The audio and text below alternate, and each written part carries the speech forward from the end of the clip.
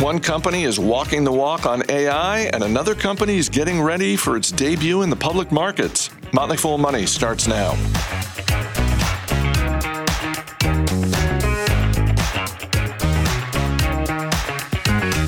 I'm Chris Hill. Joining me in studio, Motley Fool senior analyst Jason Moser. Happy Monday. Howdy.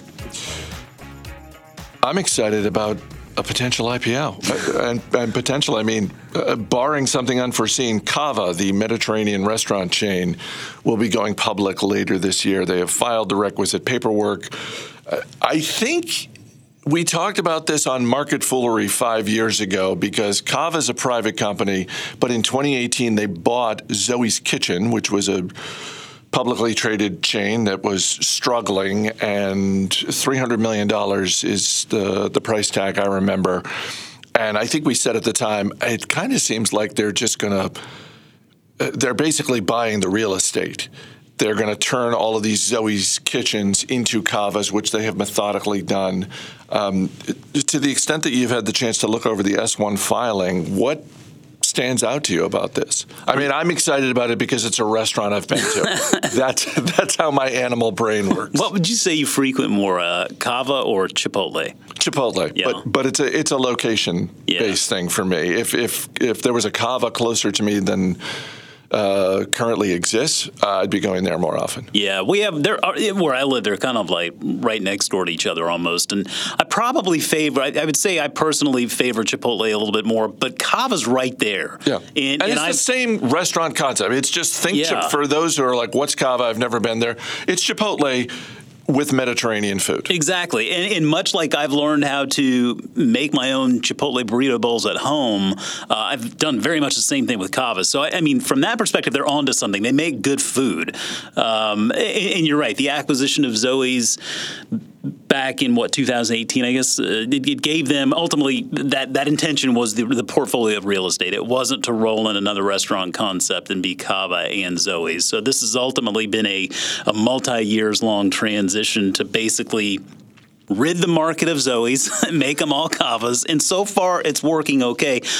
Cava just opened up their 263rd restaurant, and that's along with making all of these Zoe's transitions along the way. They should have 300 Cavas by the end of the year.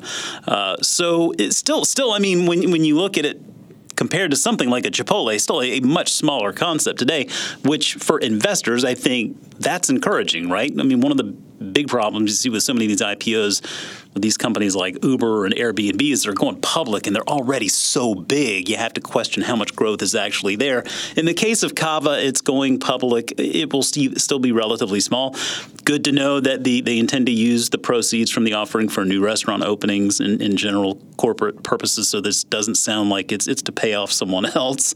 But I mean, the company itself is, I wouldn't say I'm all in, but I'm interested to learn more. I mean, reading through this S1, I mean, the business itself has grown very quickly. The Cava revenue, and I'm just excluding, the Zoe's for a second here, but Cava revenue has grown from $41.2 million in fiscal 2016 to $448.6 million in fiscal 2022. I mean, that's just under a 50% CAGR there.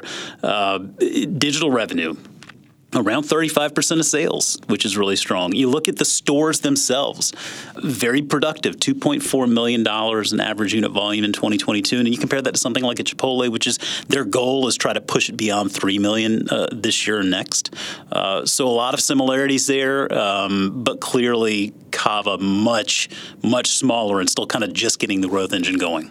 In the interest of full disclosure, I think of this as a local business. Brett Schulman, who's the co-founder and CEO, is here in the greater D.C. area.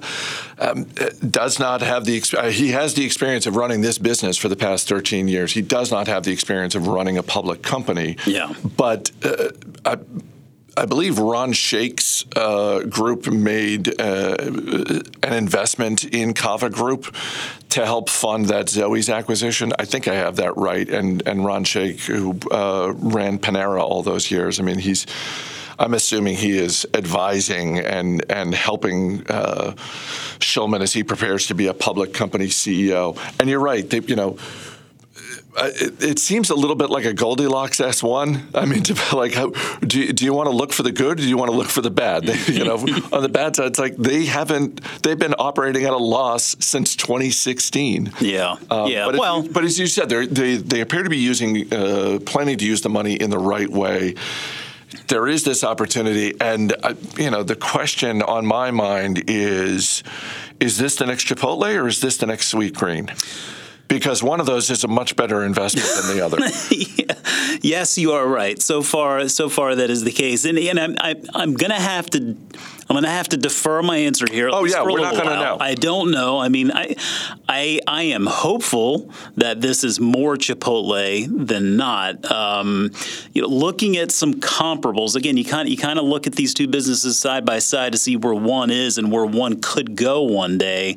Looking at loyalty members, for example. I mean, Cava, as of April of this year, they had approximately 3.7 million. Chipotle's got 33 million, right? You look at again. I had mentioned just the sales per store year in and year out. But looking at the market opportunity itself, right? I mean, you see Chipotle with something better than 3,000 stores today versus Cava with hoping to have 300 by the end of the year. In longer term, they see that there's a market for 1,000 or more stores by 2032.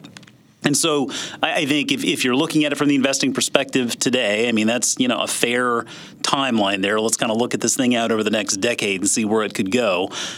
I mean, if they get to 1,000 stores by then, I mean, it's certainly possible. It's a far more competitive landscape today than it was back when Chipotle came to market. But, I mean, you have 1,000 stores, and maybe they can bring in $2.5 million in revenue per store. I mean, you got a business there bringing in $2.5 billion in revenue, and you compare that to margins with the Chipotle. Maybe it's bringing in $250,000 or $250 million in net income by that point. Nothing to sneeze at there, but it would definitely take some time to get there. One more interesting wrinkle about this business that I think investors will want to watch is they have a consumer product division. I am glad you brought that up. Unlike Chipotle, unlike Sweet Green, there are hundreds of locations across America that sell Cava dips, hummus, all that sort of thing. So it'll be interesting to watch that part of the business, and to the extent that they can grow not just the footprint in terms of locations, but maybe the product suite as well. Yep, I'm glad you brought that up because that really does play into their growth strategy. I mean, the growth strategy is to open up stores in existing markets, to open up stores in new markets, and then to try to grow this CPG business. Now, is it elite? I don't know. We'll find out in time. But we've seen other companies do a pretty good job with this, right? And you look at something like a Panera or a Starbucks that have done pretty well getting that CPG business out there. With Cava today, I mean, it's their Cava dips, spreads, dressings. I think they sell in more than 650 grocery stores nationwide, including Whole Foods markets. Now, Whole Foods, as we know, owned by Amazon. You just never know. There can be interesting tie-ups there in regard to distribution that could help take this thing to another level. But primarily, the growth is Cava in that CPG segment. It doesn't mean that management can't pursue other opportunities later, but remember what happened with Chipotle, whether it was Shop House or whether it was Pizzeria Locale, all of these different ideas of being able to take that sort of throughput format into different concepts. We saw how that worked out with them. If we saw Cava's management indicating they wanted to go that direction, I feel like, hey, it's what, fool me once, shame on you, but fool me twice, right? I think I'd look at that one a little bit more closely and maybe not give them as much credit up front for that if they decided to go that way. It is another big week for retail earnings. Last week we had Walmart, Target, Home Depot. This week we've got Costco, Lowe's, Best Buy, Gap. I was saying to you this morning, last week, not awesome. Not necessarily terrible, but not awesome. And I'm curious if you think there's any reason to think what we're going to see this week is dramatically different, either to the upside or the downside. And I'll just throw out there that the commentary that we got last week around consumer discretionary spending and big ticket items, particularly from Home Depot, really makes me worried for Best Buy. That's what they do, right? I don't think many people are going to Best Buy for DVDs anymore, are they? Not for a while now. So I'm not. I don't expect really any surprises. I think we're probably going to get information that more or less reinforces what we just learned last week. And ultimately, my takeaway from last week, while it wasn't, I don't know there are any operations out there really lit the world on fire. I mean, we're certainly seeing this move from products to services. But what we're also seeing, and I think this is a light at the end of the tunnel here, is we're starting to see inventory levels get back to normal. We're starting to see retail inventory levels come back down. And so some examples, I mean, Target's inventory down 16%, TJX down 8%, Walmart down 9.4%, Ross stores down 16%, Home Depot was even flat. But ultimately what that means is, we've been talking about this excess of inventory over the past year plus, and these companies having to really resort to deals in order to just move this stuff. The longer it sits on those shelves, the more obsolete it becomes a real challenge. So it's encouraging to see these inventory levels coming back down. Maybe things are starting to normalize, and we're kind of working our way through this COVID hangover. I said this to Bill Mann the other day, and I'm saying it to you now. This is not my last episode of Motley Fool Money. It's not your last, but it is our last together. I just wanted to thank you again for being so game to do the show so many times. I think we've been in the studio together more than anyone else, and I really appreciate that. So thank you for that. Well, I could go on, and I'm not gonna because I'd probably get a little bit teary. But you're right. I think we probably have been at this together more than anyone here, and that was just because of the good fortune when I got here to just fall ass backwards into this concept that you and Mac had come up with back when it was just market foolery. And it was not in the job description when I was hired. I can't tell you how grateful I am to have these past 13 plus years with you, because it's been a lot of fun. You have made me a better investor, but really, at the end of the day, you're just a great friend, and I'm going to miss you tremendously. Jason Moser, thanks for being here. Thank you.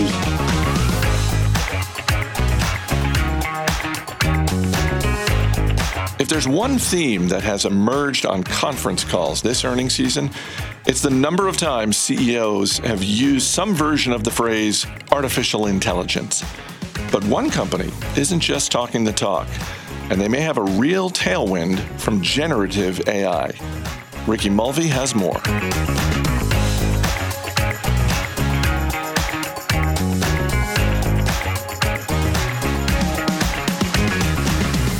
Generative AI has some exciting possibilities, but some companies are going to take a hit as this change shakes out. Joining us now to talk about some of the companies who may be feeling that risk from those chatbots is Motley Fool analyst Meilin Quinn. Welcome. Hi, Ricky. Great to be here. Great to see you. Great to see you. So it's really tough, I think, to guess what the ripple effects of generative AI are going to be. Kind of reminds me of those old newspaper cartoons when they would envision the future, and you would see helicopter spinners on top of cars and elevators up to Mars.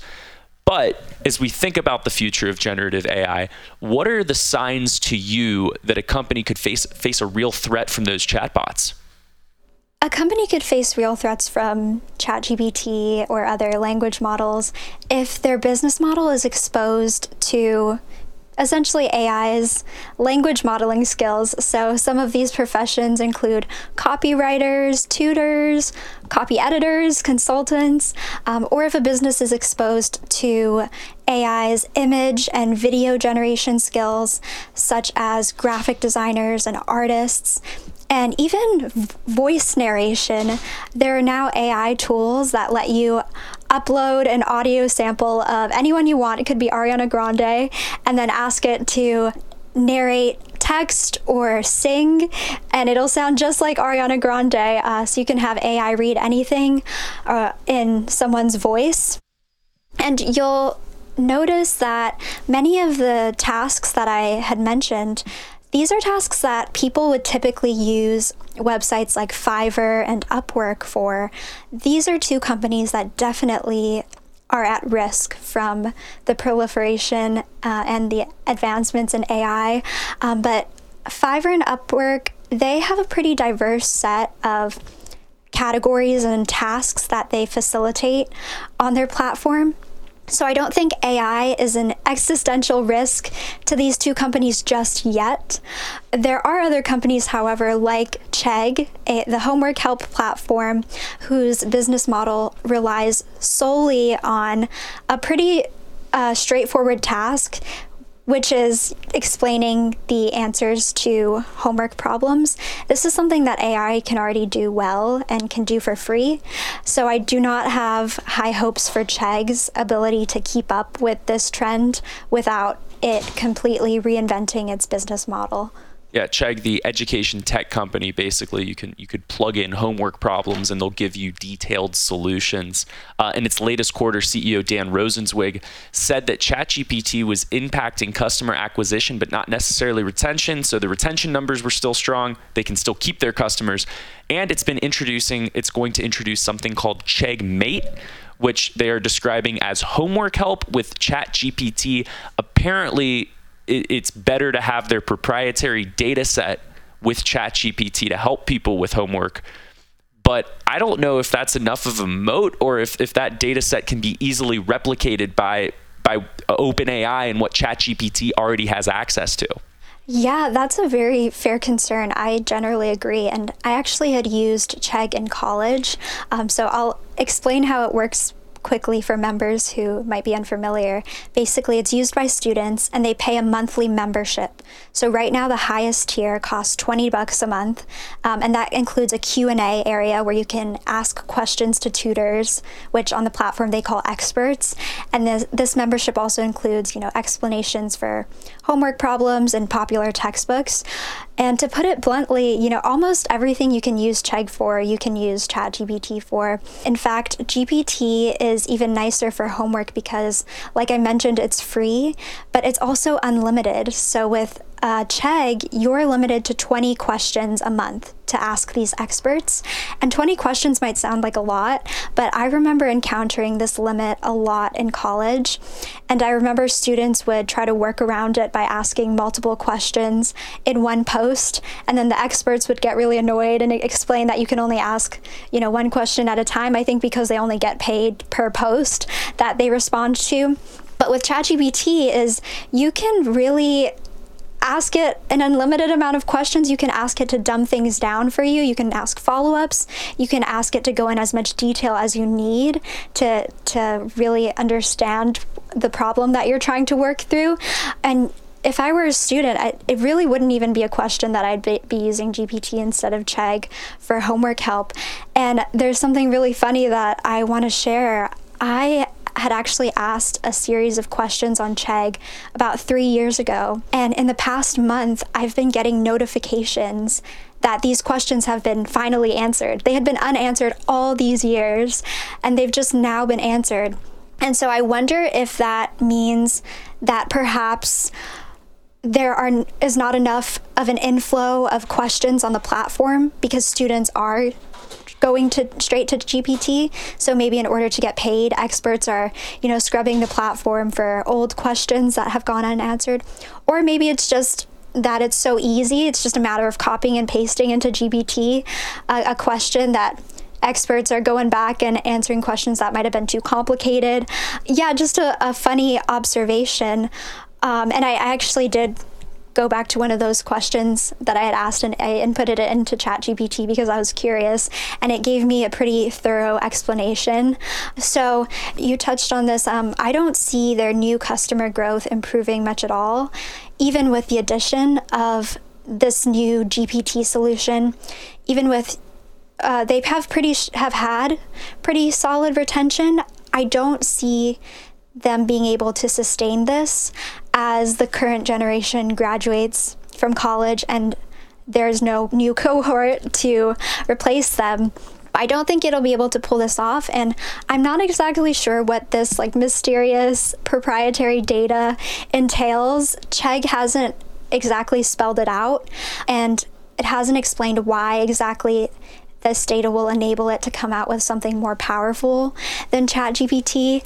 The way that I see it is that homework is homework, and unless it's a written prompt, there's usually only one answer to a homework question. And so it could be that Chegg is implying that it can come out with even more accurate answers than GPT with its data, because GPT is known to sometimes spit out false information. But ChatGPT is only getting better.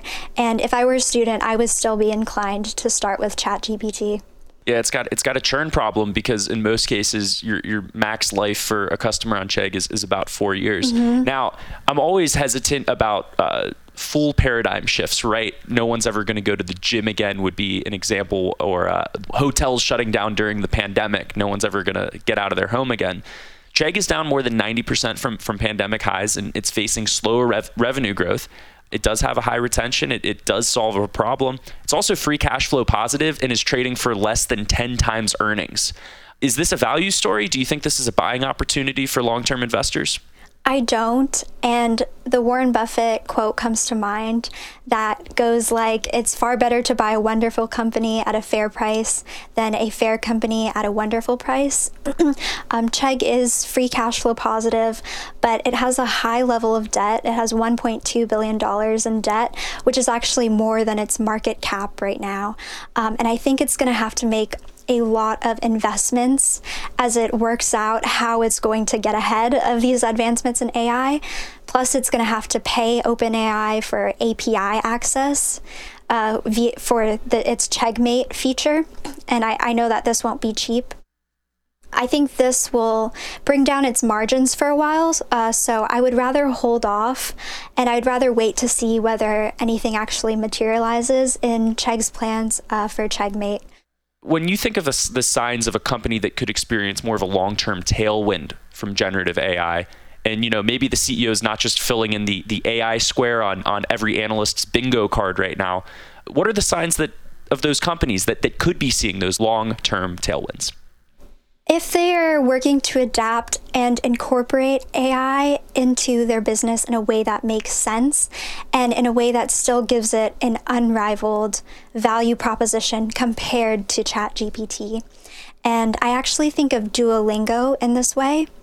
The language learning app, they're rolling out something called Duolingo Max, which is powered by GPT. And this will couple Duolingo's unique proprietary data. This is data which Duolingo has actually explained.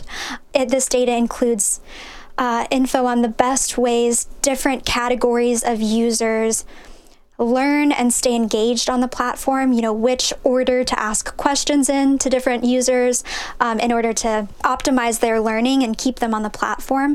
This isn't data that GPT has. But even more exciting, Duolingo Max will allow users to have role-play conversations in either text or speech with a tutor in the language that they're learning. And the speech part, I think, is what's critical, because this gives people a low-stakes way to practice speaking a language. I used to actually pay a tutor on Fiverr $10 for 30 minutes. Super cheap, by the way, but I stopped doing that because I got so embarrassed. We would essentially have conversations in French, but I had to keep saying, can you repeat that? Or I would mingle in, English words in my sentences because I didn't know how to say them in French. I just got so embarrassed, and I felt that it wasn't exactly productive. I think a lot of, beginners, even introverts, even advanced language learners who just want a speaking partner in their pockets, I can see a lot of people opting for Duolingo Max, especially as it is combined with Duolingo's data on how people optimally learn languages, and especially once Duolingo makes this feature available for more languages. It's also a completely different service, right? Like, you're looking for a singular text-based solution with Chegg in most cases. Yes. Mm-hmm. And with Duolingo, it's more of that service where I understand Google translates significantly better. You can even use Google Lens to translate signs around the world into your preferred language. Yeah. But I don't think there's going to be a decrease, or maybe there will be a decrease, but I think there always will be a demand for people to learn different languages to connect with others in a more human-to-human way. Absolutely. And you know what? Duolingo does it so well. It's really got that gamified system down to a T. It's almost made it addictive to learn a language. I mean, there's a competitive aspect to it with their scoreboard, and they're really good about those notifications that they send you. I mean, there are memes about it. They'll send like a literal crying duo bird and something really sad, like, oh, like, you're not leaving, are you? Like, come back and learn Spanish. But it works. Their marketing has worked really well for them. So yeah, Duolingo's data to me makes a lot of sense, and it's always been one of their moats. So I'm excited to see them couple that with ChatGPT. Meilin Quinn, appreciate your time and your insight. Absolutely. Thank you so much, Ricky.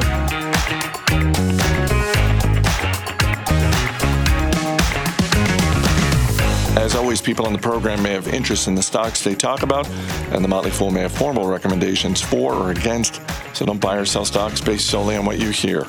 I'm Chris Hill. Thanks for listening. We'll see you tomorrow.